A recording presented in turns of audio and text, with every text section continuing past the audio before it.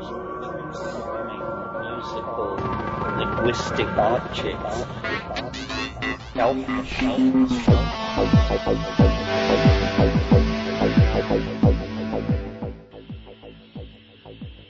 Greetings from Cyberdelic Space. This is Lorenzo, and I'm your host here in the Psychedelic Salon. And thanks to three of our fellow saloners, who are Stuart B., Asian Allure, and Yoshi N., who sent a very sizable donation. Thank you, Yoshi. Thanks to them, I've been able to increase the size of the pipe through which these podcasts wing their way to you each week. So, Stuart, Asian Allure, and Yoshi, I can't thank you enough for your support of the salon. And that also goes to those fine souls who paid for a copy of my Pay What You Can novel, The Genesis Generation, whose contributions also go to supporting these programs. And your help and support is greatly appreciated. Now, today we're going to hear the last part of the April 1986 workshop conducted by Kat Harrison and Terence McKenna under the teaching tree at the Ojai Foundation in California. And once again, I would like to thank Michael DeCercio, a friend of the salon and the producer-director of the recent film, Trip-to-Sane, for sending me the set of recordings from the workshop so that we could all hear them without having to cycle through a dozen or more YouTube videos. And Michael, after listening to this entire workshop, now I can see why it's one of your favorites. It's also now one of my favorites as well. But to tell the truth, I almost didn't play this last part of the workshop because, I was afraid that it would just be a rehash of Terence's monkey-eating mushroom story. My thought was to just make this part of the talk available for downloading through a link in the program notes for the podcast. But then as I got further into this talk, I realized that this was maybe one of his earliest public accounts of this hypothesis that was actually first suggested to him by his brother Dennis. And in fact, a few podcasts back, we heard Terence giving his brother credit for first thinking of this as a possibility. And since it was one of his earlier accounts, he seemed to add a lot more detail. Maybe you'd call them poetic details, I guess. But in any event, just like in the last podcast where he gave a clear explanation of his time wave theory, right now, I think you'll hear what is perhaps one of his best explanations of how we humans began to expand our consciousness beyond mere animal consciousness. I really think you're going to enjoy this a lot once he at least gets up to speed a little bit. But the only way we'll know that for sure is to let's give him a listen right now. What I want to talk about this morning is an idea. I've talked about it in a couple of places.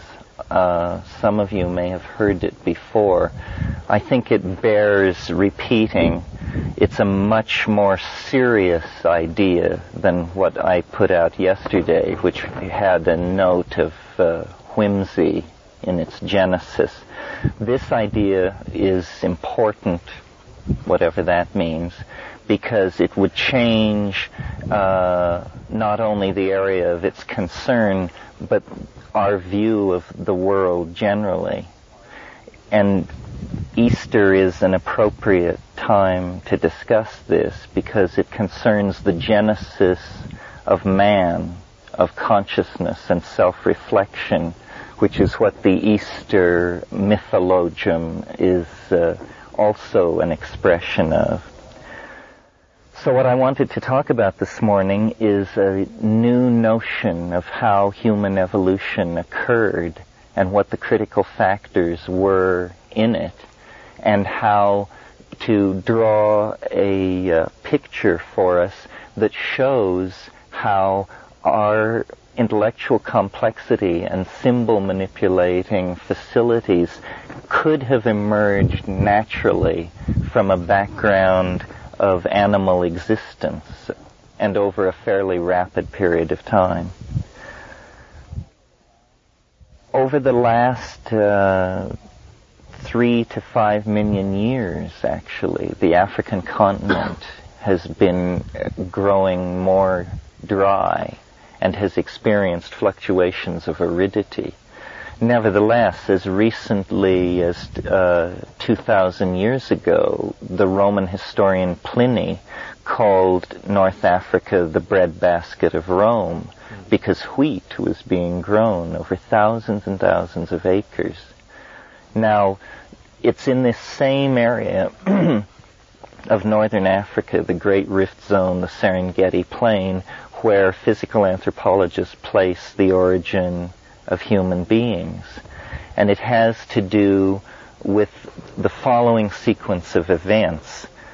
Arboreal primates living in an unbroken continental rainforest ecology achieve a close adaptation to existence in the canopy. And this is stabilized for millions of years. They are insectivores. They have the opposable thumb and binocular or rudimentary binocular vision. The drying up of the African continent caused the breakdown of this continental rainforest into a configuration of patches of forest with grassland in between. And in this grassland ecology, herds of mammals evolved, proto-cattle, proto-bison, exotic mammals like giraffes and gazelles of all types. At the same time, the primate adaptation to this increasing aridity was to begin to descend from the trees and to hunt in packs and to shift from a diet of canopy fruits and berries and roots dug from the ground to an omnivorous diet that could include meat.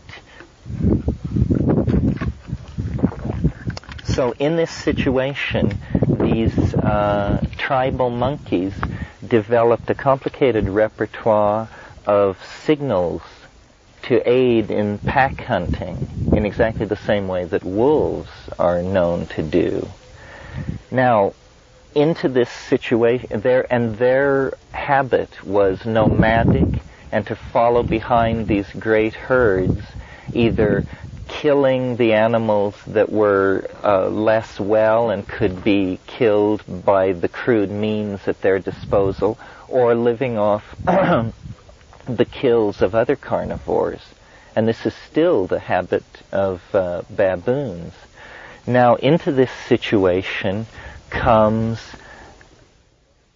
a mushroom which grows in the manure of the ungulate animals that have evolved on this plain. And in this protein-intensive environment where there is pressure on the availability of protein, these foraging primates are testing every object in the environment for its food value. So, Roland Fisher, who was a researcher into the effect of psychedelic drugs and the structure of consciousness, showed that small doses of psilocybin, subthreshold doses of psilocybin, actually increase visual acuity.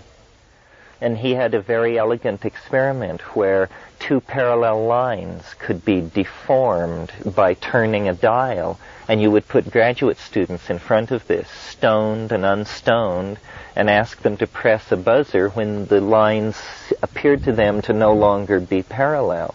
And he showed that consistently a small amount of psilocybin allowed you to detect this change sooner than an ordinary subject was able to. And he said to me, he said, you see, this proves that in some cases drugs give you a clearer picture of reality than their absence. And what it means is that these primates who were inculcating the mushroom into their diet were gaining a subtle adaptive advantage over their fellows who were avoiding the mushroom, because they were gaining in visual acuity, which is one of the critical parameters that a pack-hunting carnivore would be subject to in that kind of an environment. So without any teleology being involved, without any invocation of an extraterrestrial intelligence, we see that a feedback loop was established in the food chain of these primates very early on. Those who ate the mushroom tended to survive and outbreed those who did not. At the same time, the relationship between these animals and these herd ungulate mammals was shifting from a hunting situation to a situation of domestication, which was bringing the mushroom ever more into the fore. And if you look back at the archaeological evidence in North Africa, especially the paintings, the late Neolithic paintings on the Tassili Plateau in southern Algeria, you see there magnificently portrayed herds of cattle and beautifully painted, more sensitively portrayed cattle than you find at Altamira and Lascaux. And you see also shamans dancing with mushrooms sprouting out of their body and with mushrooms clutched in their hands, groups of them running, holding them on high with geometric matrices of connected dots all around them. And now, of course, in that area, it's very similar to this. It's an area of sculpted sandstone and cross-cut arroyos with undercut cliffs. And it's very dry, but in some places the Neolithic detritus is several meters deep. And the people who lived in the Tassili Plateau, when the aridity of the Sahara further increased, are the people who migrated east to the valley of the Nile and established the Proto-Egyptian civilization of 6,000 to 10,000 years ago. The important point I want to make about this later phase of the human involvement with the mushroom was that it was always intimately connected with cattle. And the goddess religions of ancient North Africa and the Middle East are religions of cattle goddesses. And this connection between the cow and the mother goddess and the mushroom is some kind of key to understanding the evolution of religious sensitivity in early man in that part of the Middle East. It carries forward into historical time with the mysteries at Eleusis, where there is a clear indication that a psychedelic substance was being used, either ergotized rye or a mushroom of some sort. And this notion that it was the presence of the mushroom on the African veldt at a critical bifurcation of primate evolution that created the feedback loop which eventually developed into self-reflecting consciousness. Because you see, at lower doses, the psilocybin is giving increased visual acuity and it seems like increased symbol processing ability, its strange effect on the language centers. But of course, inevitably, they would have also discovered its higher dose effects, which would be to convey them into an inner tremendum that became then the cultural guiding image. In other words, it was perceived as a god, as a goddess, as the goddess, and became then the arrow for cultural dynamics and evolution. And the reason I think this is important is because the spin-off implications of the acceptance of an idea like this would bring us into much greater harmony with our environment. We sort of have the anxiety of an orphan about our origins because our best people in physical anthropology don't give very good accounts, can't seem to make sense of how we could have been forced out and emerged out of primate organization. And so there's been much talk in the 20th century about the search for the missing link, which was always conceived of as a physical skeleton of a certain kind of intermediate hominoid form. But it isn't a missing link, I think. It's a missing factor. And the factor which accelerated the forward evolution of the brain size of this particular primate line was the inclusion of psychedelic plants in the diet, which then fed the tendency towards symbol formation and self-reflection. If this idea gained wide acceptance, some of our laws and some of our ways of relating to nature and to medicine plants in particular would have to be altered and brought into line. This is the source of our humanness. Apparently, the psychoactive compounds being elaborated by plants throughout nature are regulators of various forms of evolution in animals.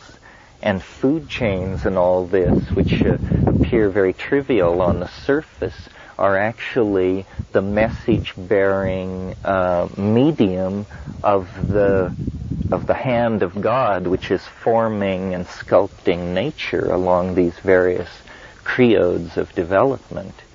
And the thing to understand about this, or why this has impact in the future, is because it's a continuous process which we can foster and husband and help develop in healthy ways if we recognize that it's going on. I mentioned Eleusis as this kind of thing going on in historical time. Also, of course, Soma, the sacrament of the Vedic civilization, appears to have been a mushroom, was certainly a psychedelic plant. And it isn't only psychedelic plants, it's all plants which affect and shift consciousness.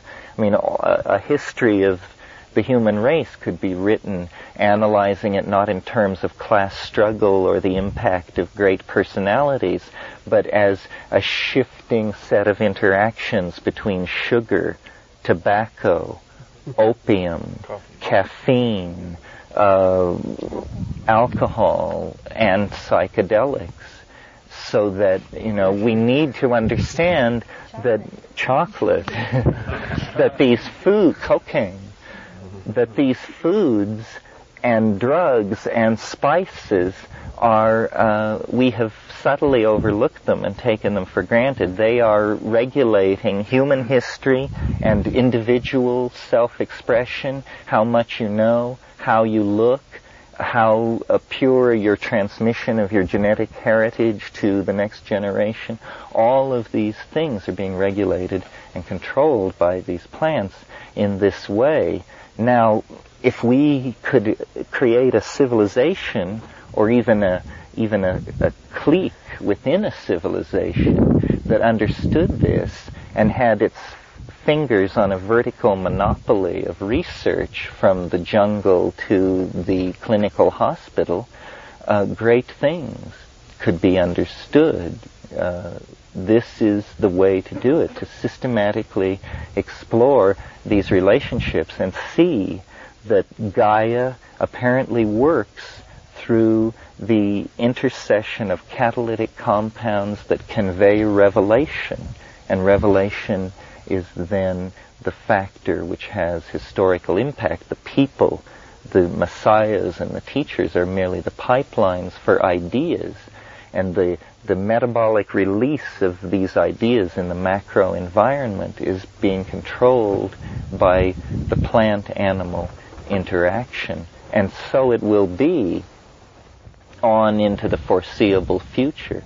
And by understanding this, a kind of new science looms into view, a kind of integrated dynamical understanding of the flux of energy mediated by chemistry in the environment, so that the guiding image of culture can be revitalized and realized in a much shorter period of time. And this whole shortening period of time thing has also been going on for a while.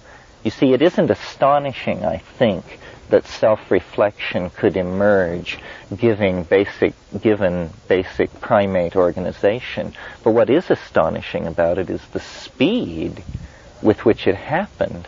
I mean, in the last 30 to 50,000 years, the human brain has changed more than it changed in the previous 3 to 5 million years.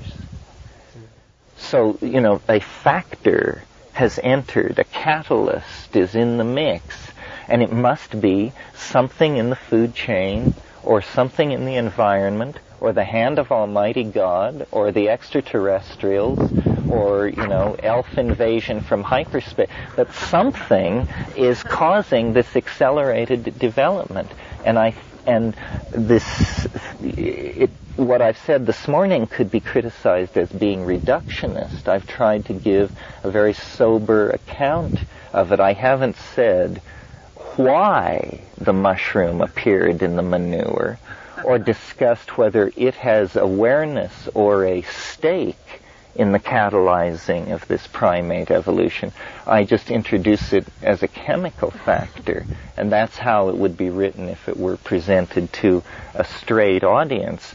The fact of the matter is that it raises all kinds of questions.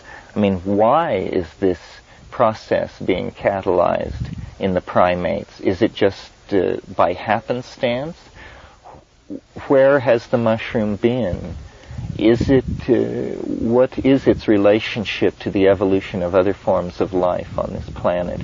Did it drift in from the stars? If so, long ago or recently? And with intent or by chance? And, just a host of questions. But the thing that puts us in such an existential situation, individually and culturally, is this puzzlement over our origins. We are not, strictly speaking, religious in the 19th century way, so that we cannot really, I think, accept that, God sculpted us from clay and set us down here on a world He created. And yet, if you were to look for the thumbprint of God on this planet, you would certainly have to focus in on the human beings and their activities as a special case of natural phenomena, perhaps so special a case that it had to be accorded a separate ontological status. We are different, and why and for what? I think that probably we are the agent of change that Gaia has unleashed upon herself, that the planet itself is aware of the finiteness of planetary existence. And it's sort of like the story of the ant and the grasshopper. You can have a planetary consciousness which says, well, I look forward to 3 to 5 billion years of sentient existence, and then I'm willing to be extinguished with the death of my star.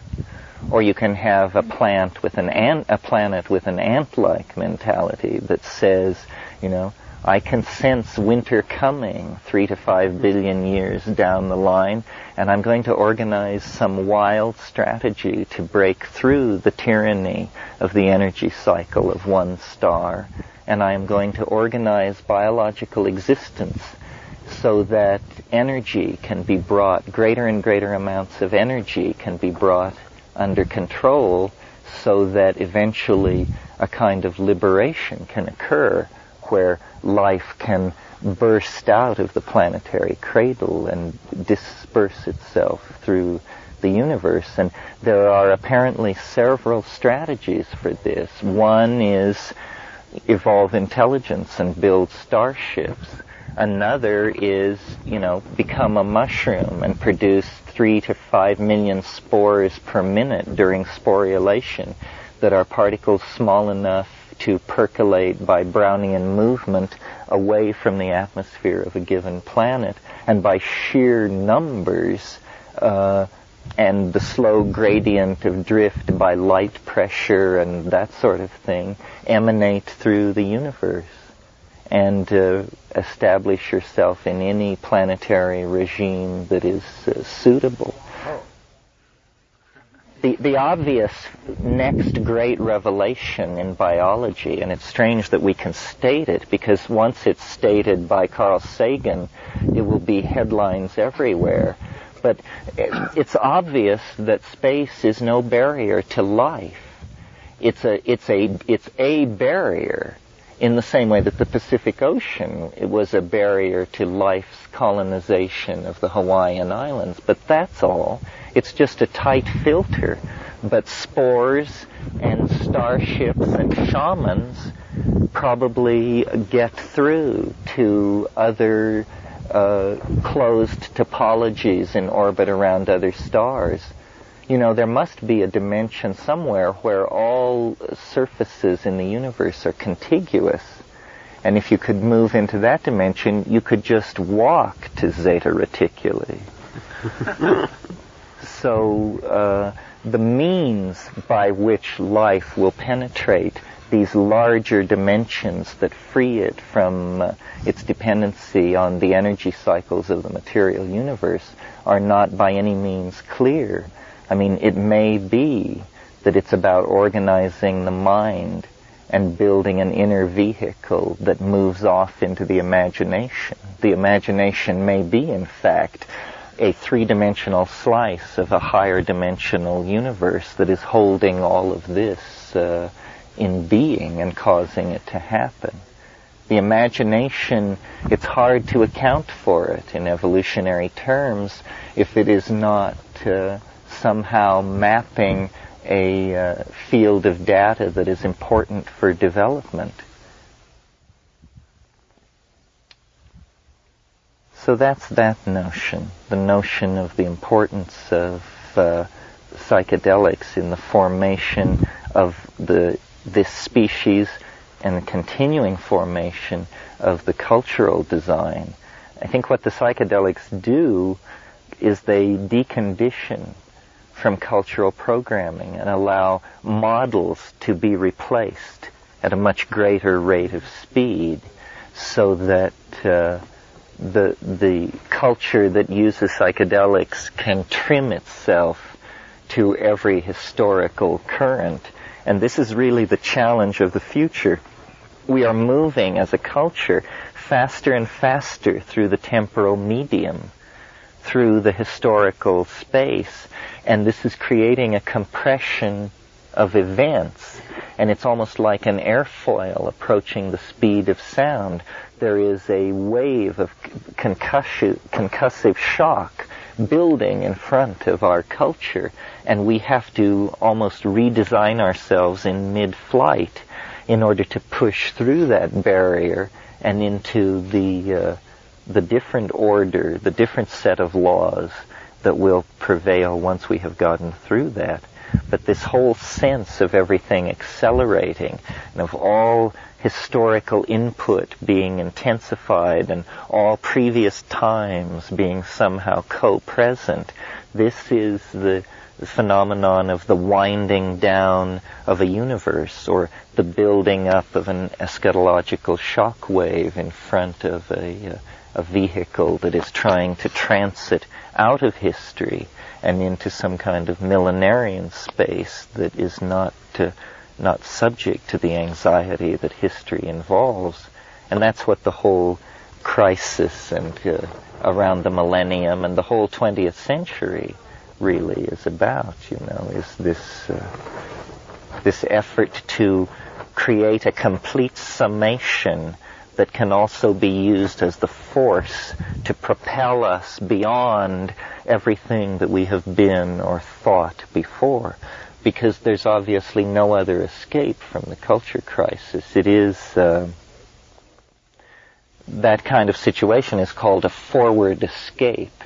It means the only thing you can do is move forward into the crisis at ever greater speed, because the only solution is to pass through it and move beyond it. And as we move toward the millennium, and as the intelligence of our machines, the size of our databases, the desperation of our politicians, the intensity of the visions of our visionaries, all of this will build to a crazy, concatenacious climax. It can't be any other way, because Christian civilization has wired us up for these things at the end of every 1,000-year period. I mean, in the year 1000, everything just went haywire. I mean, people stood in the streets for months gaping at the sky. No work got done, There was such an imminent expectation of the onslaught of the millennium. Nevertheless, this archetype of renewal is seeking in thousands and thousands of ways to be born. And I think the rediscovery of psychedelics, LSD, everything that Wasson did, all of these things are critical factors in this cultural mix that is going to gel toward the recognition of the things which we hold as cliches, that the inside and the outside are the same thing, that the universe can be crossed by thought in an instant, that all information is somehow co-present, and so on. Are there any questions about any of this? Yes, I said that what we take for granted, that the inside and the outside are the same thing, these things will be assimilated by the larger culture. And things like, human-machine interface and the ego identification with the body, I think all these things are going to be obviated. That, you see, we don't know what man is. And we have a strong association that humanness is related to the monkey body. But yet our whole historical career has been of projecting ideas into technical accretions. And now that we have computers and things which mimic intelligence, we are beginning to explore, what is humanness ontologically. That's what people are really talking about when they say, can machines think, will machines think? They mean, is what we have focused in on as the defining factor of our being that sets us apart from all other things, something which we could manufacture? And the answer is probably to some degree yes, because much of what is intelligence, or appears superficially to be intelligence, is simply data and retrieval. So that, more and more of the culture is being hardwired into an electronic coral reef that is simply the outermost of each of our own exoskeletons. We all have telephones in our homes. Many of us have computer terminals. These things introduce us to a global skin of information that, as the hardware grows more and more unobtrusive, we will more and more come to identify these things with our own ego. And we won't even realize that we're being charged for thinking about certain questions, because we're actually accessing a database somewhere which is feeding us data. So that the commonality of mind is, I think, going to be, it's somehow the triumph of socialism will be the commonality of mind in a capitalist context. That there really will be an ocean of thought that you will swim in, and that will be composed of deeper and deeper levels of integrated information. Perhaps this is all that hyperspace is the entirely expressed informational ghost of this physical universe. And that it's in the informational reconstruction of the physical universe that the mind will eventually come to swim like a fish, and will come and go from various constellations of aggregation and integration. I mean, you see, what's going to happen is that the rules of the imagination are going to replace physics, so that we are going to be able to do and be whatever we can imagine. Well, none of us have probably ever put in much thought to what would I be if I could be anything I could imagine. And just 20 minutes of that meditation will lead you into pretty strange places. So what would it be like if a culture evolved for 1,000 years in that way? I mean, if you could be anything, I guess the first step everyone takes is they imagine themselves as the flying saucer, the lenticular mind object made of light that can move at any speed and become any object and answer any question. And well, it's an archetype of wholeness. Jung, in his Flying Saucer book, talked about this thing in alchemy called the rotundum, which was the thing which spins, and it's also in alchemy called the scintilla, the spark, and it's simply because it's round and spins, it's a symbol of wholeness, but it's like the exteriorization of the human soul, the realization that,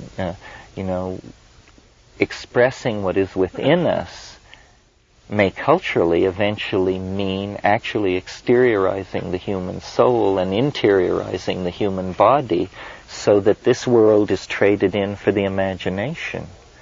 I mean, this is sort of what art has always been trying to do, but we're talking about a breakthrough in ways and means on such a scale that you can just march off into this art. Oh. Terence, do you find it reasonable to anticipate that eventually human technology will succeed in producing computers that are just as conscious as we are and can be able to do anything that we can do? Oh yes, well Kat and I did that without even a flashlight battery, just by having children. I mean, there's an epigenetic component and a genetic component, but what I'm saying is the difference between these things may become dim indeed. In other words, why shouldn't the way a person is made is that a DNA message is read by RNA, and it's a group of codons, nucleotide bases, which are then templated, and then a ribosome reads it and assembles little pieces correctly, and then the protein is created. Well, there's no reason why anything should be made any other way. All machines should be produced by the transcription of molecular templates. So then all our machines will become strangely quasi-biological. Chevrolets will not be manufactured. They will be grown in yeasty vats. And when they talk to you, the question, becomes very moot as to whether this is a pet, a friend, a colleague, or because that's, you see, nature works with very low energies. DNA can make anything, and there's no smelting, no huge release of toxic byproducts, and the amazing thing about these proteins is that the ribosome stamps them out, and they come out in like a line, but they have forces, electrostatic and other kinds of forces scripted into them so that they fold in very, very complicated ways, and they always fold the same way. And their memory of how to fold, where this comes from, is one of the great mysteries of molecular biology. It's not at all understood. Well, imagine if we could make machines which just emerged as a strange form of spaghetti, which then folded itself into jet planes, refrigerators, automobiles, color television sets, lipstick cases, and what have you. This has to do with my notion that really the next evolutionary leap is, I shouldn't call it an evolutionary leap because it's a leap in epigenetic development, but is what I call the genesis of visible language. That there is an ability just under the surface of human organization waiting to be coaxed out either through yoga or slight genetic engineering or something like that. And it is something that was anticipated by the Alexandrine philosopher Philo-Judaeus. He talked about the logos, and which is this teaching voice, this informing thing which is heard. And he was interested in what he called the more perfect logos. And he said, what is the more perfect logos? And then he answered his own question and said, it would be a logos which went from being heard to being beheld without ever crossing over a border of transition. In other words, a form of synesthesia. Well, using ayahuasca and DMT and compounds like this, which are very closely related to our ordinary brain chemistry, and practice and dedication, you can begin to explore places where a vocal synesthesia becomes a colored topological manifold. And you can communicate, you can show someone your thoughts by singing in such a way as to condense visible objects into the air in front of them. And these objects are hyper words. They are words which you don't hear but which you see. And like objects, they have sides and facets and can be rotated and examined from all sides. Well, now the biases in our language that cause us to say things like, I see what you mean, when we mean, I understand you fully, shows that we really place a greater emphasis on seeing the truth than on hearing the truth. So that truth seen is somehow more valid than truth heard. And ayahuasca is a perfect example of a plant which communicates with a visible language. The mushroom, you often hear it, and often the hearing evolves into a visible synesthetic field of photonic input. But the ayahuasca always communicates visually, and it's like the Mayan glyphs or something. It's this fantastically complicated surface which is conveying alien meaning. After an ayahuasca trip, you just feel like your eyes are sticking out of your head because you've just been looking as one looks at the page of a book for hours and hours as this strange alien three-dimensional language flows through your mind. But I believe that this is a human ability just under the surface, and that in psychedelic states of mind this happens to people. This is why all the fiddling with glossolalia. It's in the hope of reaching, that concordance of chemistry and the moment that will allow this to happen, because it's for some reason very satisfying. It's like an utterly harmless siddhi. It seems to have, it is true magic, and the person doing it is utterly transported by their ability to project visual beauty, but it appears to have no use other than entertainment of oneself and others. But eventually, when it is integrated as a cultural mode, I think it is what telepathy will be. Telepathy will not be hearing other people's thoughts in your head. Telepathy will be when you switch into the language that lets people see what you mean. It'll be the see what I mean language. And I think that the psilocybin from the very beginning was catalyzing the language centers, and that in fact the kind of language I'm speaking to you right now is a prototypic type of this eventual development in human organization, and that this is the thing that makes humans unique, is this ability to make small mouth noises which are arbitrarily encoded with conventionally agreed upon meanings, which allows us then a vast control of a previously invisible linguistic space. And it's in that linguistic space that we have erected our cathedrals and conducted our pogroms and gone about all our forms of business. And becoming aware of this, of language as a thing to journey into and language as a thing to avoid the pitfalls of. To be, the Buddhists say awareness of awareness. Maybe it's easier if one thinks of it as awareness of language.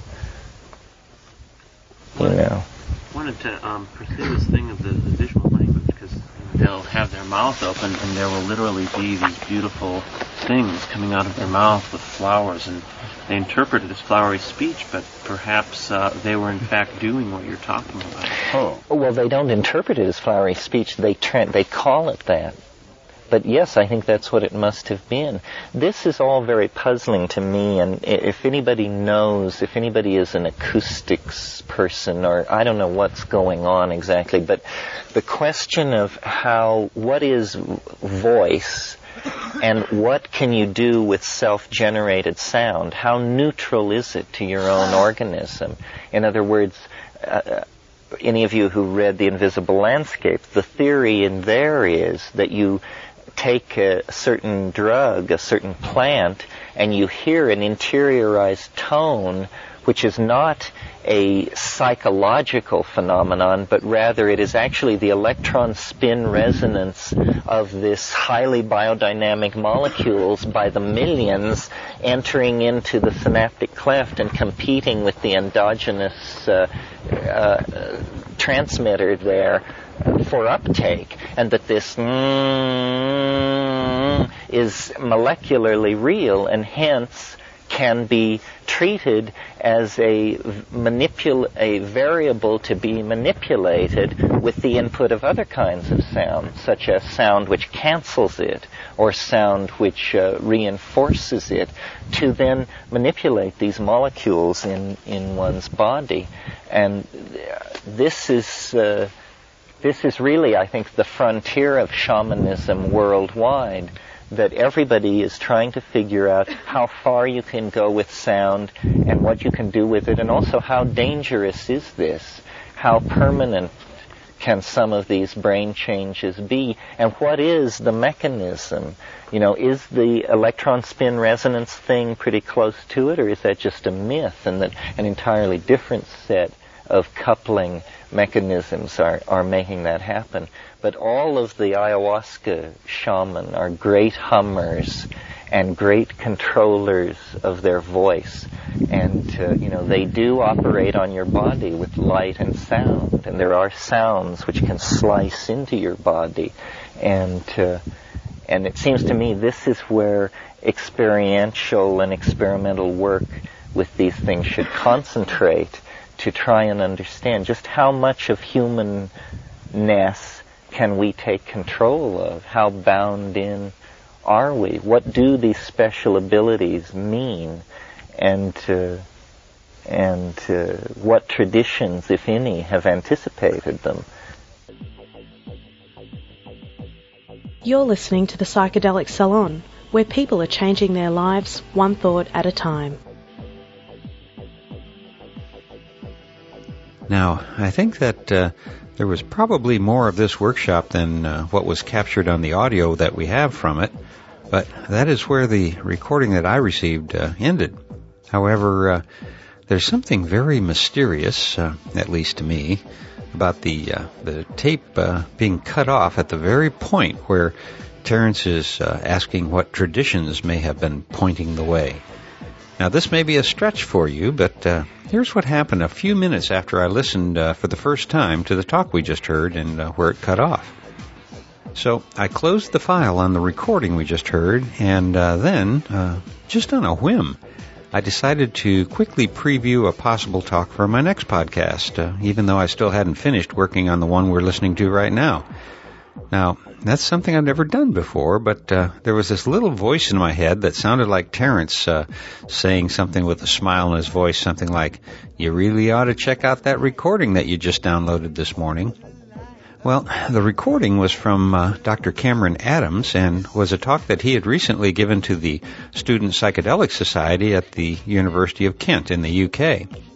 And in his note to me, Cameron mentioned that due to some recording equipment problems, the first few minutes of his talk wasn't recorded, but that only a brief introduction was missing. So anyhow, I began playing it, and the first two words of the recording were, "these traditions." Now, do you remember the last few words from Terence just now? They were, "and what traditions anticipated them?" These traditions.